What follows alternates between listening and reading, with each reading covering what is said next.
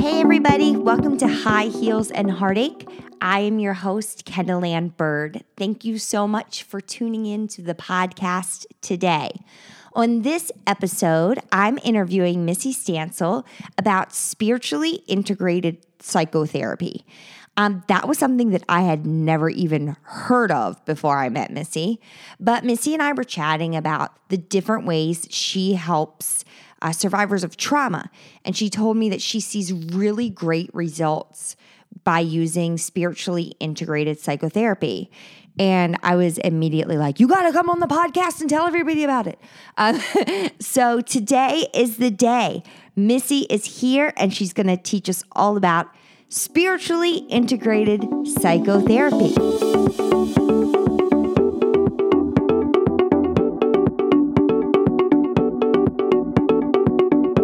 Hello and welcome back to High Heels and Heartache. Today, I'm lucky enough to have Missy Stansel here. Hi, Missy. Hi, Kendall Ann. How are you? I'm doing great. How about you? I'm good. I'm really glad that you're here today. I am really glad to be here today. Okay, so a little bit about you so I can tell our listeners. You are a licensed professional counselor and national certified counselor.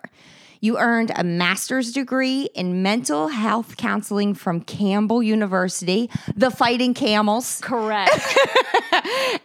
And a bachelor's degree in human geography from the University of North Carolina at Chapel Hill. Okay, later you're going to have to tell me what human geography is. I'm happy to. Okay. You completed a 3-year postgraduate residency in spiritually integrated psychotherapy from Wake Forest Baptist Medical Center, as well as the Faith Health Fellowship. You furthered your training through the Addressing Health Disparities Leadership Program through the National Council for Behavioral Health and the LGBTQ Academy Certificate from the American Counseling Association. So you have a lot of degrees hanging on your wall in your office, don't you? There is a lot that is framed on the wall. You just have a whole... It is true. Just one wall full of framed certificates. That's awesome. So a little bit about your approach. Your counseling approach includes an integrative approach founded on person-centered counseling with sensory motor techniques and integrative wellness with a specialty in EMDR. You work with a variety of ages and populations, and you specialize in trauma, grief and loss, sexual identity, gender identity, spiritually integrated psychotherapy. That's what we're here for today. Yes. Your professional interests include rural mental health, women's health, and the intersection between spirituality and sexuality. The integration of wellness practices with trauma protocols, such as EMDR, is often the foundation of your work with clients. You specialized in working with PTSD for several years, and you and the progress and healing of clients is remarkable to you. That's really good. Because, you know, as someone who has PTSD, we love to see other people doing well. You are a trained Reiki master, and you integrate Reiki into treatment at the client's request. How many people ask you for that? A lot? A lot, actually, yes. That's so cool. So part of the kind of spiritually integrated approach to trauma work can include energy work. For some people it does, some people it doesn't. I would say close to 50% of my clients incorporate Reiki in their session. That's really cool. Yeah. When you're not at work, you will be found outside enjoying nature. You love walking your dog, and you love live music of almost all genres. Almost all genres. I can enjoy just about anything. Okay. Yeah. And you read just about anything as well. Yes. That's fantastic. I have 3 different stations in my home. Yes. The station in the living room is books currently being read. Okay. Then there is the books that have been completed. Yeah. And then there's those that are on deck. Can you read more than one book at a time? I read 5 or 6 at a time. Oh my gosh. Because it's like, what am I in the mood for? Okay, so do you have like a variety, like fiction and nonfiction? I pretty much only read nonfiction. Okay. Because I like to have a nonfiction and a fiction going. I like that. Because I couldn't have 2 fictions or they'd all just be the same book to me. Yes. Over the holiday, I'll probably just do a fiction and finish it. And Okay. then, yeah. All right. That's fun. All right. So when we first spoke, we were talking about everything that you specialize in, which I just read off was a ton of stuff. And you brought up spiritually integrated therapy. And I was like, what? Because I had never heard of that before. So what is spiritually integrated therapy? That is a great question. People tend to have a lot of preconceptions, I think, about spirituality or religion, and sometimes with some good reason. So I'm glad we get to start with this. So spiritually integrated psychotherapy includes a mind, body, spirit approach. So within psychotherapy, there is the goal to have a biopsychosocial model, okay, which means biology, what's actually happening in the body, the physiology, social, what's happening around the client really affects our overall health, particularly our mental health. And then also mind. So of course, that's the part that we specialize in, right? As therapists. For myself and other people who appreciate and use spiritually integrated psychotherapy, it's a biopsychosocial spiritual approach. So we see your spirit as real as any of those other parts of your life. So the bias there is that everyone has spirit. A majority of people experience they believe in something outside of themselves. Not everybody. So this approach isn't necessarily perfect for everybody. But for me, I think your soul doesn't stay in the parking lot when you come into therapy. So might as well work with it in the same way that we're going to talk about what you're eating, how much you're sleeping, etc. So with spiritually integrated psychotherapy, that's going to be included as much or as little as the client wants to. It's the client's choice. Okay. Yeah. And so do you ask them like, hey, do you want me to include spirituality? So as part of the assessment, when we ask, like at the first session, if you've ever been to therapy, we ask you, oh, girl, I've been to therapy. A million questions, like a million questions. Everything from what your home life is like, what it was like, have you ever had any blows to the head, etc. So in my assessment is there a faith identity or spirituality that's important to you that you would want to incorporate in session? And sometimes people are like, yeah. And some people are like, no. It's like, okay. Oh. Yeah. So if you're not going to a therapist who has the credentials that you have, that knows how to implement it, they probably don't ask you that question. It depends, yeah, because there's a pretty significant history here when we talk about the relationship between psychology and religion. Okay. And they got divorced a long time ago for kind of some good reasons. That might be another podcast. So some people, religion is a big part of their spirituality. For some people, it's not. It's not actually an organized system of beliefs or relationship to a particular faith group. For some people it is, for some people it's not. So in some cases, religion ends up getting involved in therapy in ways that are not helpful for people. And that's where the distinction is really important. So for spiritually integrated psychotherapists like myself, one, I'm trained to work with a wide variety of faith systems and spiritualities. I got training in those. Can you name some off? Oh, yeah. So you have the major world religions, both monotheistic and polytheistic. So monotheistic being the idea that there's one kind of central divinity, and that would be Islam, Judaism, and Christianity. And then you have a variety of polytheistic religions as well, where there may be multiple gods or divinities in the way you interact with them. Hinduism, Taoism, Buddhism. Some people consider it more of a way of life than a religion. It depends on kind of how you want to define it.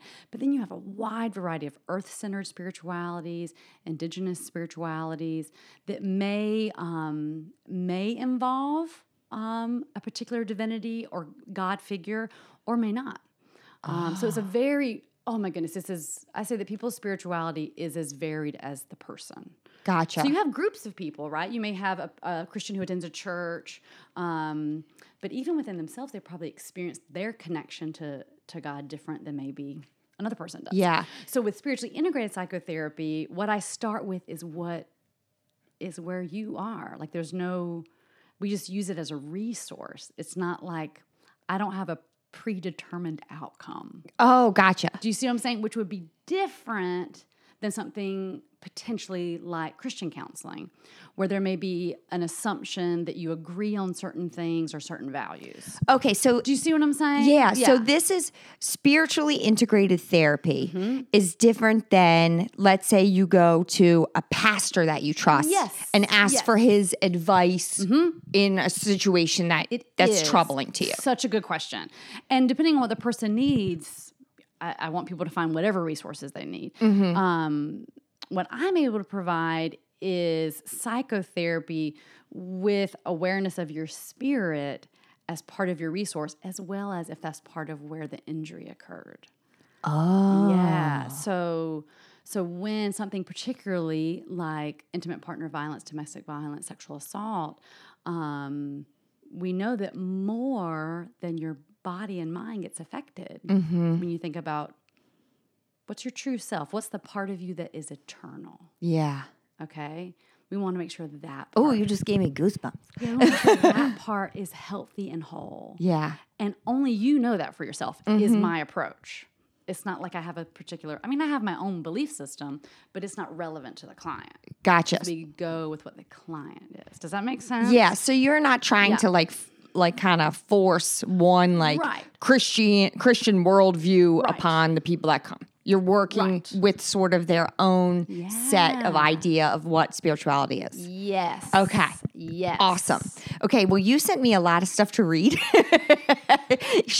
Missy gave me some serious homework. I am a bit of a nerd, and so when Kendall Ann asked for resources, yes.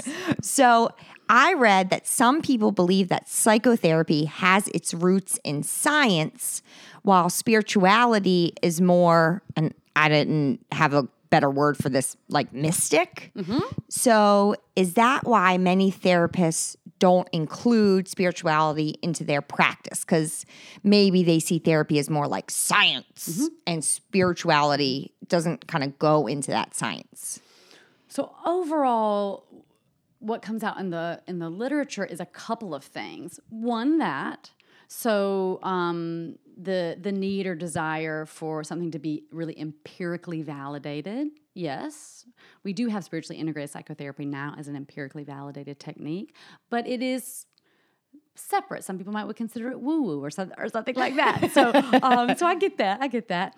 And some people have had really negative experiences with a therapist incorporating some type of religion or spirituality. So it's important to keep in mind, right? So if it's, and this is for any therapist, like we want to make sure we have our own biases kind of in check.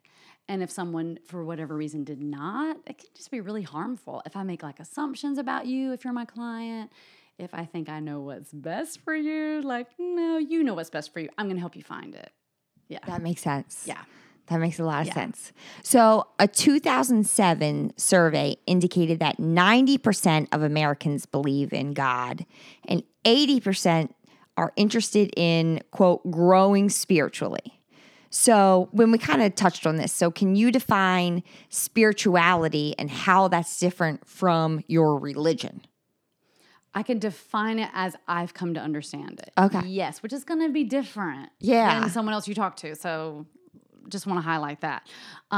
So overall, religion is what we think of as a system of belief. Okay, so that may include specific tenets. It may include specific kind of guidelines or rules. It may include specific histories, kind of what a person believes in. Okay, so like Christianity is a religion, Islam is a religion. So there's certain things where it's like, hey, I believe this is true. That makes me a Christian. I believe this is true. That makes me a Muslim, etc. Okay? Gotcha. Where spirituality tends to be a little harder to define. Because a lot of people will say, I'm spiritual, but I'm not religious. Because some people have had really negative experiences with religion, which I totally understand. I've had some negative experiences with religion, so, some positive ones too. So spirituality is kind of how you approach all that is seen and unseen. Okay. So for some people, like, 90% of Americans believe in God and 80% are interested in growing spiritually. It really is an overwhelming majority. That's a lot. Yeah. Like, I mean, I want to be super mindful and respectful of the people who are like, no, like, I know that what's in front of me and what not necessarily what I can see, but what even I could see through a microscope is what's real. Okay. And my bias is that there's a really robust reality that we like can't see. Yeah. Yeah. Yeah. It's like, I'm not even really sure what that is, but I think of it as benevolent. I think of it as interesting. I think of it as connecting people. Yeah. Okay. So that would be kind of more spirituality versus a belief system.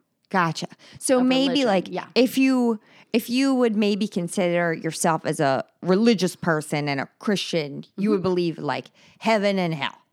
Some Christians believe that. Yeah. But if you believe kind of like spirituality, if you're a spiritual person, you might be more like, there's probably an afterlife and I have no idea what that is, but I think it's probably out there. Yeah. And you can be religious and spiritual at the same time. Yeah. Yeah. So a huge part of my like kind of personal spiritual experience is what's called contemplative practice. So What? Contemplative practice. Yes. Okay. So meditation, different forms of prayer, kind of connecting to self, and what I call God for my faith identity, but for some type of divinity outside of ourselves or within ourselves. So, and meditation's a huge part of it. For some people, they have other spiritual practices. So other people might they might not call it meditation. They might call it like praying.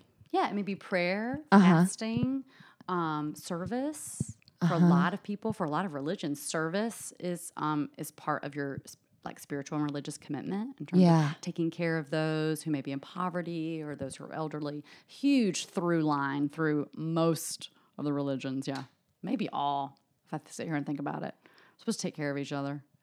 Listen, okay, remember that. We're supposed to all be taking care of each other.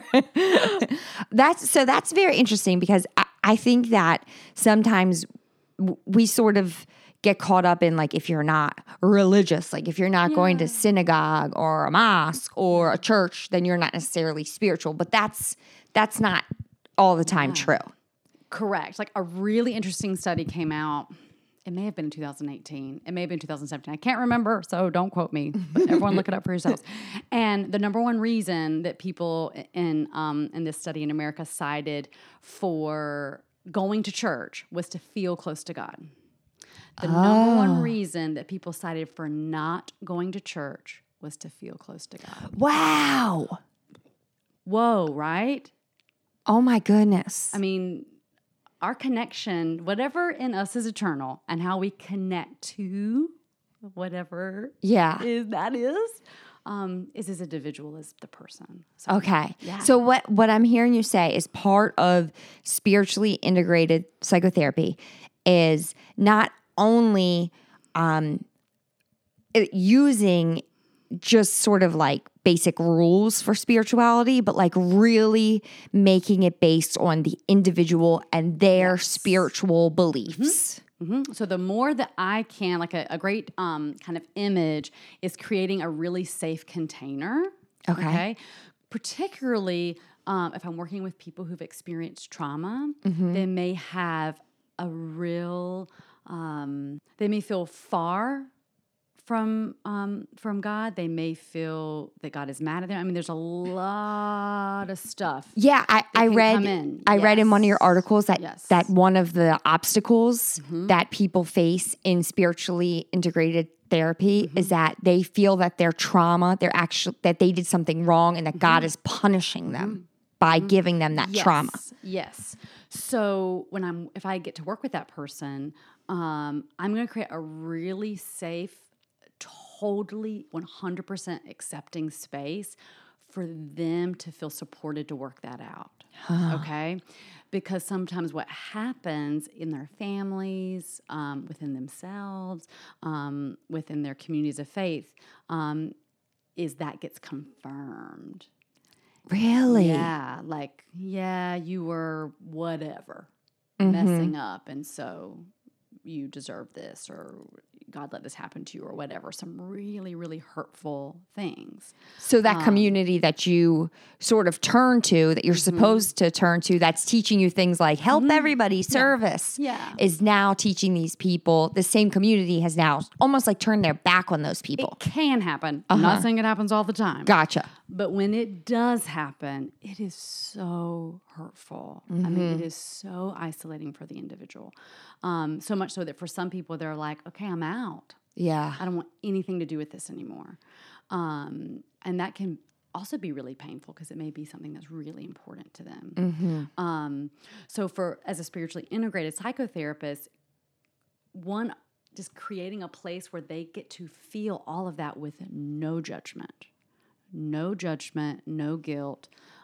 Similar to some of the ways I'm sharing right now, like whatever you need to say is okay. Because they know that you don't think, first of all, that their religion or spirituality was wrong because it was different than yours in the first place. So that layer of judgment is gone. It is gone. And then they know because you don't have that layer of judgment, you also don't have the layer of judgment as like maybe some of the internal things, the way that they're judging themselves because what they've been taught in that religion. Like good things happen to good people, bad things happen to bad people kind of thing. Yeah. Okay. And particularly when we're talking about something like sexual assault or intimate partner violence or domestic violence, any type of assault. I mean, these have a lot of layers with religious identity for people, particularly relationships and sex. I mean, like there's a lot in there. There can be guilt and shame and all of these things. And that makes it really hard to heal. It makes it, in my opinion, it makes it impossible for your spirit to heal if you're seized with that judgment and shame. So I think humans are pretty remarkable. Yes. And when given a healthy environment to heal. To heal all of those things that you talked about before. Mind, body, and spirit. And hopefully we can heal the community too. So. Yeah. And so you've already said about giving them a space where they can talk about all of that. What else are you doing to integrate spirituality into their therapy? Yes. So it would start with some really general questions, like rather than, hey, how do you, how do you take care of yourself, or what do you do to feel better? I might phrase the question like, how do you find peace, or where do you find peace? Because that small change gives the person an opportunity to talk about something that might be a little deeper and more spiritual for them, and then we can work with that. Okay. So you're not like, when they come in, you're not like, hey, how do you feel about Jesus? No. No. You're asking more general questions. Right. So they get sort of the feeling of like, yes, this is the safe space where you can talk about anything. Anything. Absolutely anything. Yes. I mean, like if people are not familiar with the American Counseling Association Code of Ethics, check it out. It is a beautiful document that makes each of us as licensed professional counselors commit to the strength and uniqueness of each individual. Oh, that's cool. Yeah, like that's what we commit to. So I'm totally down with that. I meet people with wherever they are. Mm-hmm. So what ends up happening, like actually in the session, is I used to pray. I'm just giving you an example. How did you find comfort before, or how did you find peace? And they may respond with something like, I used to pray and I can't pray anymore. Okay, well, tell me more about why you can't pray. I can't. It just feels like a block. And so what we'll do is I'll ask, like, this feels important. Would it be okay if we spend some time with this? Yeah. And so I'll ask people to kind of sense into where in their body or where they're feeling that sense of block. Yeah. And sometimes people describe it as, God used to feel really close to me and now God feels really far away, or something like that. Oh. Or I used to feel really connected to nature, and now when I'm there, it doesn't feel the same. I mean, a couple of examples. And so what we would end up doing is working with that for that person to help make that connection, to reestablish that connection.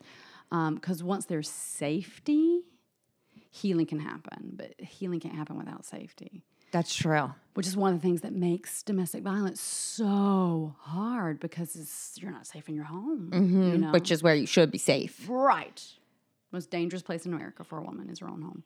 Yeah, many times. So messed up, right? Yeah. So we want to, sometimes people only maybe have that 45, 60 minutes in my office to feel safe. And we can get a lot of work done. So, and have you found that people who have been traumatized, do they tend to have had more of like an impact on their kind of what you call the spirit, their soul, than maybe people who are there to see you for something else, like maybe depression or anxiety? Do you find that people with trauma struggle more with this kind of connecting back to their soul than people who might have been experiencing depression or anxiety without that trauma? That is such a good question. And I'm like thinking about it because I haven't necessarily thought about it with that type of duality. Because some of the people I work with other concerns or diagnosis also may feel disconnected from themselves or from their spirit. So much of what I do is trauma, so I'm only able to give my biased opinion here. Yeah. So that's all we want. yes. Okay. So here's my biased opinion. In my work, that has been true. Yes, particularly when the abuse occurred in some type of repeated fashion. So I'm thinking of like people I've worked with who, were praying or, trying to like, please, please, please save me from this. Oh. And it never happened. And so understandably there can often be a lot of anger and fear. So it's not just like anger and fear from their abuser or at their abuser, right, but at their whatever their religion is, that their religion or spirituality didn't exalt them or save them from this hell, for lack of a better word, that they were facing. Yes. And so then when you have, I'm thinking of some of the women I've worked with where like everyone who promised to love and protect them like didn't. You know what I mean? Like their fathers were abusive, their brothers, a grandfather, a spouse, a partner. And particularly if they all end up being men, and a lot of people within their understanding of what they believe about a higher power, they also consider it male. Mm-hmm. And so it's really, everything gets so painfully screwed up, because it's so it's like hard. Compounded trauma. Yes. So it's like, and then it's so hard to be like, okay, I don't feel set. I mean, one of the things with PTSD is this kind of dominant worldview can change. So it can be something like men are bad. Okay. That's a part of what can happen with PTSD. Yeah. So if a person conceives of their divinity as male and men are bad, then you have what was a huge resource for the person gets ripped away. Yeah. And we want to build that back in a way that feels really safe for the person. Yeah. Sometimes people return to a reconnection to what they originally understood to be true about what they think about religion and spirituality.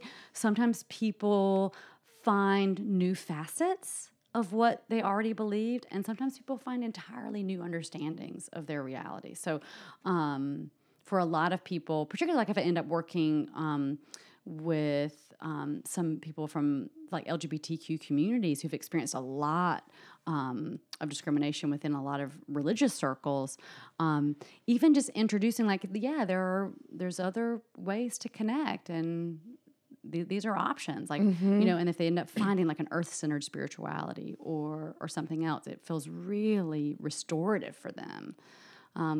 Because their like original religion sort of turned its back on them. Mm-hmm. They felt discarded, But they still feel this longing to connect. Yes. Gotcha. Yes. Gotcha. So it's like, I know there's something else. Yeah. And it's an important part of my life. And I want that, restored. Yeah. To me. So. And I felt like when I was in my abusive relationship, like I've never really been like a super like devout Catholic. Like I consider myself a cafeteria Catholic. Okay. Like I go what does through, that mean? I pick and choose the stuff. And I'm like, that's a yes, that's a no. But many times in my life, being in church has given me comfort when I've felt sad. And one way that my abuser started to control me was he would make me feel bad if I went to church. So then I stopped going to church because he was making me feel like very guilty for it, like because he didn't want to go to church. Yeah. So then I shouldn't. So how do you address that part of it? People who have been in that position. I think a little what we call psychoeducation. So just helping a person understand some of the psychological ways that people work can be really helpful there. And so being able to frame that within the cycle of abuse, in that an abuser is going to kind of systematically take away strengths. And so spirituality or religion may be a strength for someone. It may have been for you. And so so that's going to get systematically kind of stripped away as part of the cycle of abuse. Yeah. And so helping the person hopefully understand, like, this is part of what happens. If the person feels like they want to understand more about the psychology of the abuser as well, because I work with perpetrators as well as survivors. Oh. And so, and sometimes that's not clinically appropriate. Hear me say that. Like that's a big assessment on my part to make sure I do that well. But learning kind of what was it that may or may not have been happening in his life to need to strip away that strength from you. Gotcha. And sometimes that's helpful. Sometimes it's not. So I try to be really careful about that. Yeah. Yeah. Does that answer your question? No, that does. Like okay. And that makes sense because that was also like sort of another community of people that could be like, y'all right? Yeah. Like you seem a little down. Everything okay? Yeah. So I think that's part of it too. And most people probably after, speaking to their therapist, they probably do sort of see, okay, there was nothing wrong with my religion, even though my abuser would bash it and make it seem stupid and whatever. That was actually just another layer, like you said, that's so many layers that they were just trying to take away from me. Yeah, because isolation is what is a really effective tool. It is an effective tool. And we want to restore as much community as we can for a person. Their family members, and for me, it also includes their spiritual life. Yeah. In terms of restoring community for them. So have you ever found spirituality to actually be an obstacle in the person's therapy? Yes. Oh. Yes. So there's a really good book. I don't think I sent you this one. And it's more within the specific context of religion, but it's really helpful. And it's called Religion That Harms, Religion That Heals. Okay. Some of it is within a Judeo-Christian context, but some of it not. So it can be adapted. And it goes through some of the ways that religion can be harmful and may show up in therapy.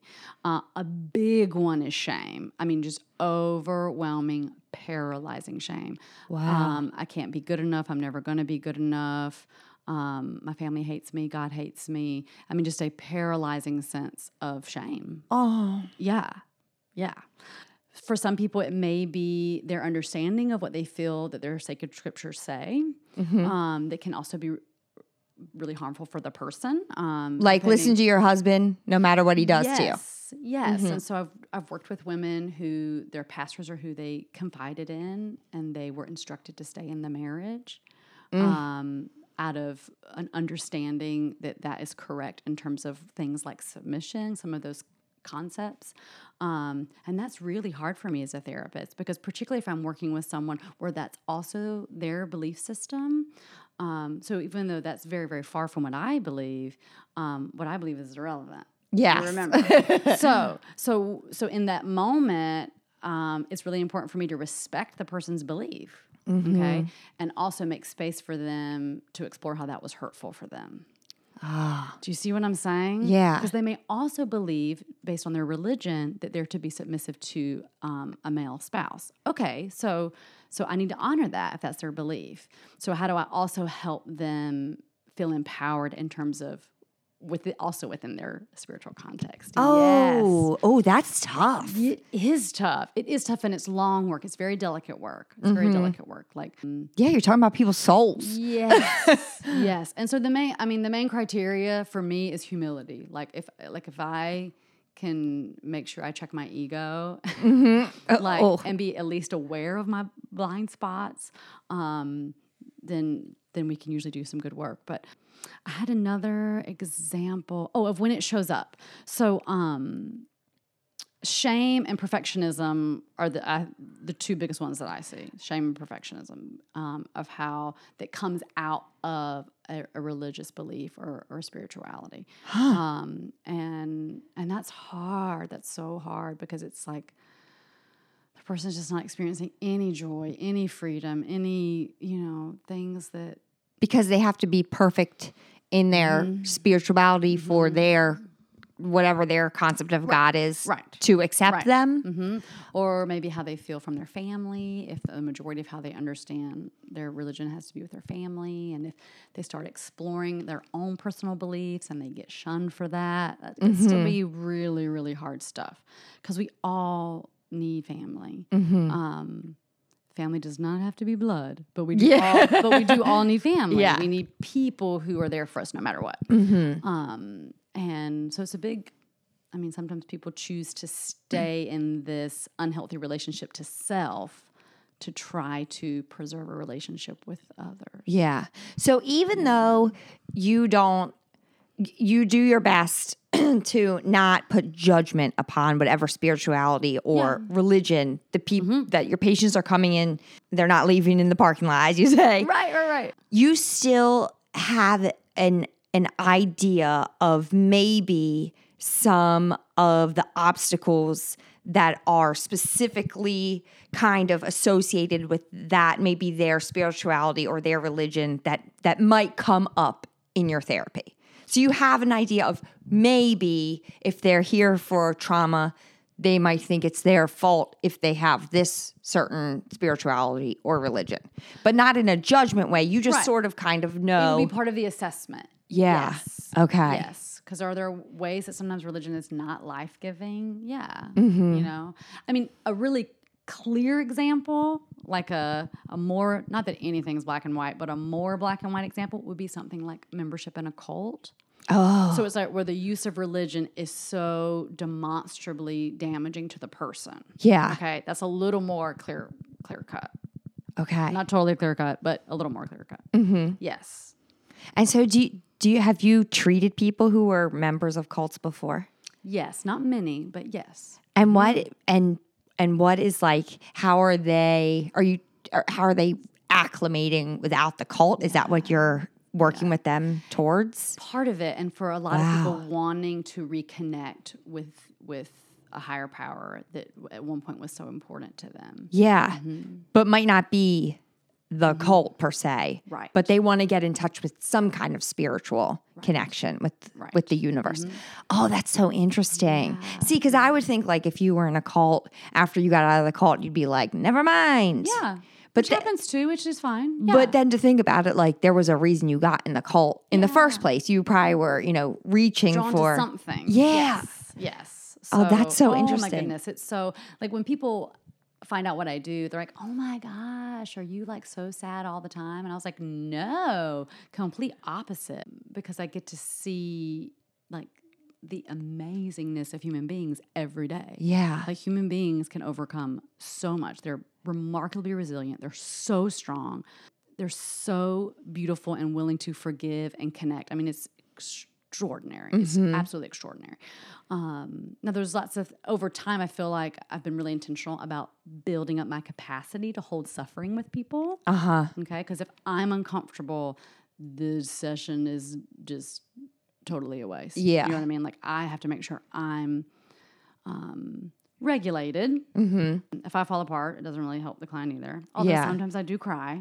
Oh, yeah. My clients are listening to this. You know that sometimes I cry. Just a little bit. Just like a little bit. You're still a human too. Yes.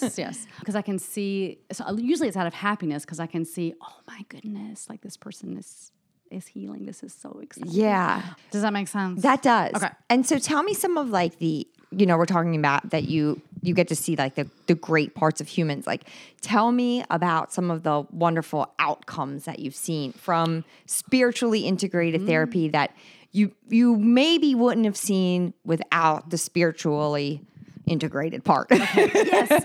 Well, I find spiritually integrated psychotherapy to be remarkably efficient. Like I'm like, yes, insurance companies want to pay for this because you get better faster. See, it seems like it would be another layer. So it'd be like, tack on another 45 minutes. So it's interesting because these layers are masks that we wear, and we all do it, and we change them out for different things that we have to do and different roles that we have to be. And so when we're talking about spirit, that's like true self. That's like as you get. Okay. So if the person can feel safe enough and I can be a trustworthy person for us to work in that space, people heal faster. So I'm trying to think of what I could share that would be appropriate and, meet HIPAA and confidentiality and all that kind of good stuff. Well, I can speak in some generalities and what I've experienced for people who were in kind of long-term physical and sexual abuse within their relationships. And I'm thinking of a couple examples where like substance use was also involved, like maybe a substance use disorder. Okay. For them and the abusive partner. So just infinitely complex, right? Yeah, that's a lot of stuff to break apart. Infinitely complex. When it's established that spirituality is something that the person wants to work with, all of those pieces, this is the best way I can just explain it, that got fractured. Okay. That would take so long. Oh my gosh, I'm going to get tearful. Like so long to put back together. Like you feel it, right? For those of us who have experienced aspects of that. Like you're so fractured. You're like, I'm never going to be put back together again. Okay. The mind is powerful. The body is powerful. All of those things. Our communities are powerful. But the part of you that knows how to put that back together is your spirit. Yeah.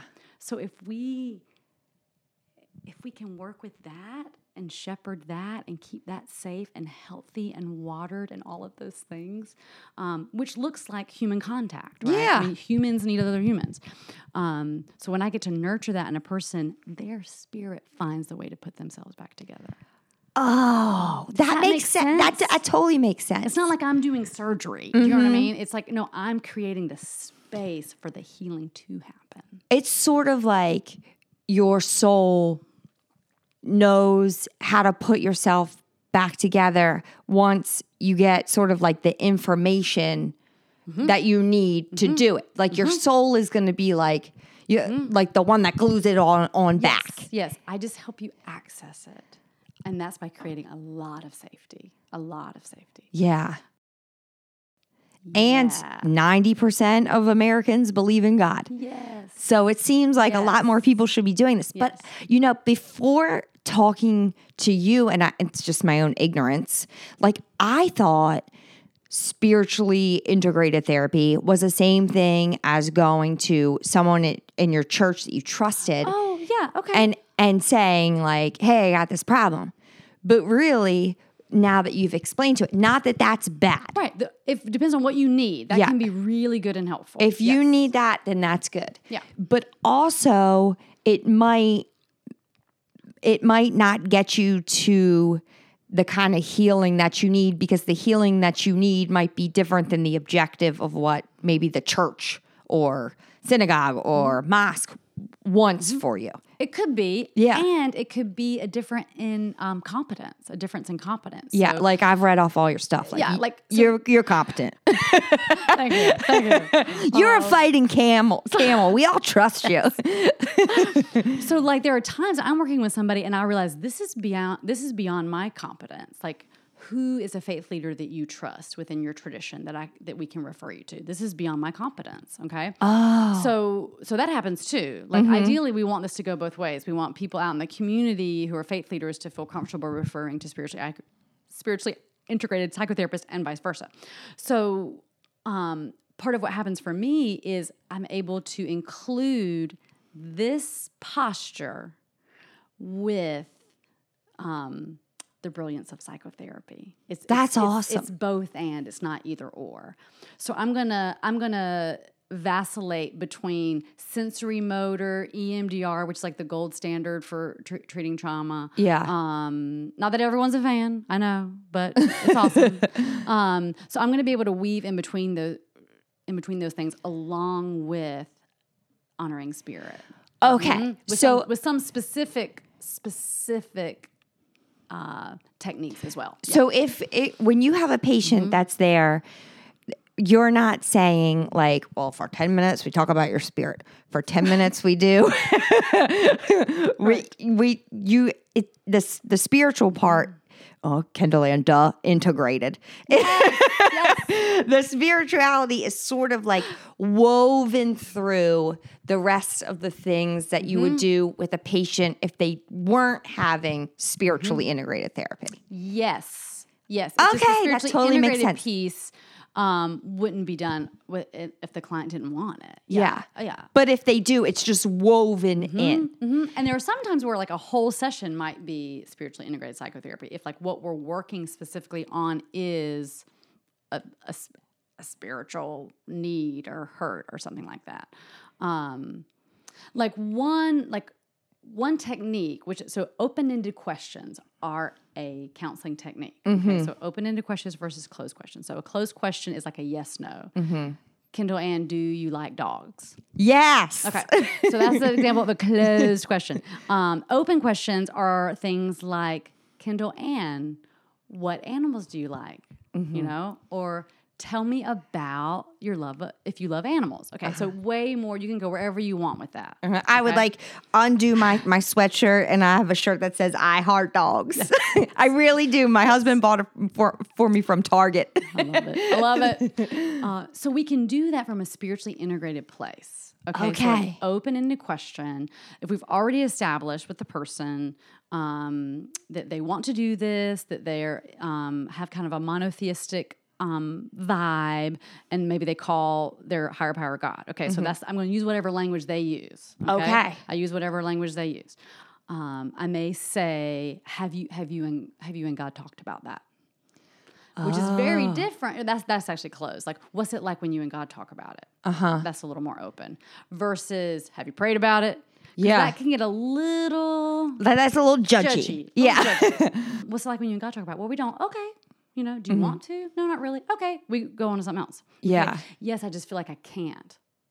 Okay, tell me more about why you feel like you can't talk to God about it. Then we're in a vein that we're going to be able to work. Does that make sense? Yeah, that totally makes sense. It also can be things like in the same scenario, okay, what might God be able to see that no one else can see in your situation? Okay? Because it's an assessment question for me as the therapist, and it gives me a lot to work with. Okay? Which is really exciting because a person who is still kind of mired in that hopelessness and depression is going to most likely answer one way. A person who has some readiness to expand into hope is going to answer that question differently.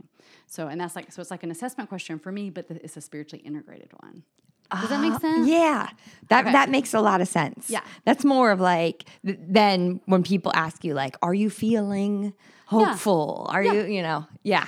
Do you feel more hopeful than less hopeful? Yes. Yes. So that's really fun because again, it's very efficient. Because it's like these parts of ourselves that we normally kind of actually don't share with people. Yeah. Okay. So it's like, oh, that's really efficient. Let's do that. That's great. Yeah. Well, it sounds like you're doing really good stuff over there, Missy. Thank you, Kendall. And thank you so much for being on today. Is there anything else you feel like you want to tell us about spiritually integrated therapy? I feel like I've asked you a ton of questions. Oh my goodness, this has been a wonderful discussion. I think if someone listening is thinking, I'm kind of interested in this, then what I would recommend is that when you contact an office or a therapist, just ask them about this. Like, do you feel competent in integrating spirituality into my sessions? They're going to tell you. Yeah. You know, if it's important for it to be a person of a specific religion, ask, okay? Like overall, just so you know kind of what you might be up against, is that there's lots of rules around this and important rules to keep. For sure. Yeah, to keep us from proselytizing people. Yeah. That is not counseling. Yeah. That is not therapy. So I find that people who were trained younger, so I'm 38, so girl.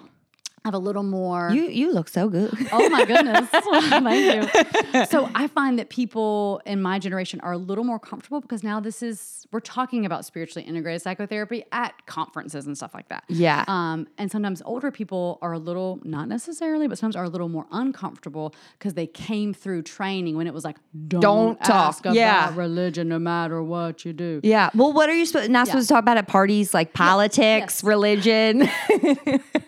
So that's what I would just give people the heads up. Like if you're Okay. thinking, hey, this sounds interesting and like it would be helpful for me, like advocate for yourself on the phone with the office. Like, hey, this is kind of what I'm looking for. Do you do this? And if not, that's okay. You know, I just want to help people advocate for themselves. Because if the counselor feels uncomfortable talking about or incorporating spirituality, that's just not going to be a good fit. And that is okay. Yeah. I'm not the best fit for everybody either.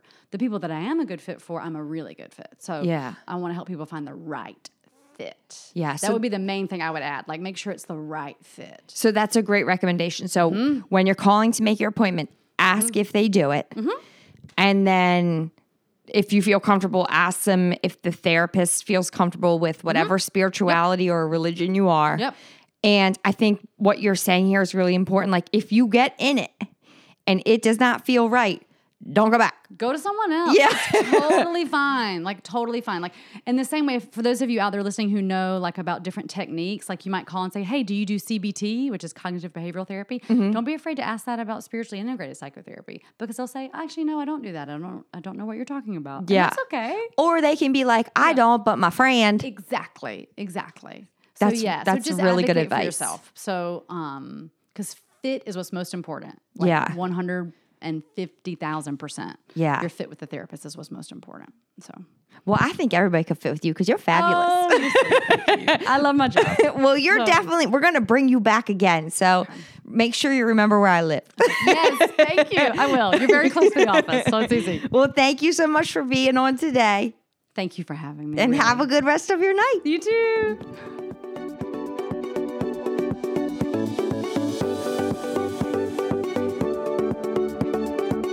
Thanks again to Missy Stansel for being on the podcast today and teaching us all about spiritually integrated psychotherapy. If you're interested in learning more about it, I have some links in the show notes where you can get some more information. If you are in an unsafe or violent relationship, there is help available. Please dial the National Domestic Violence Hotline at 1-800-799-7233.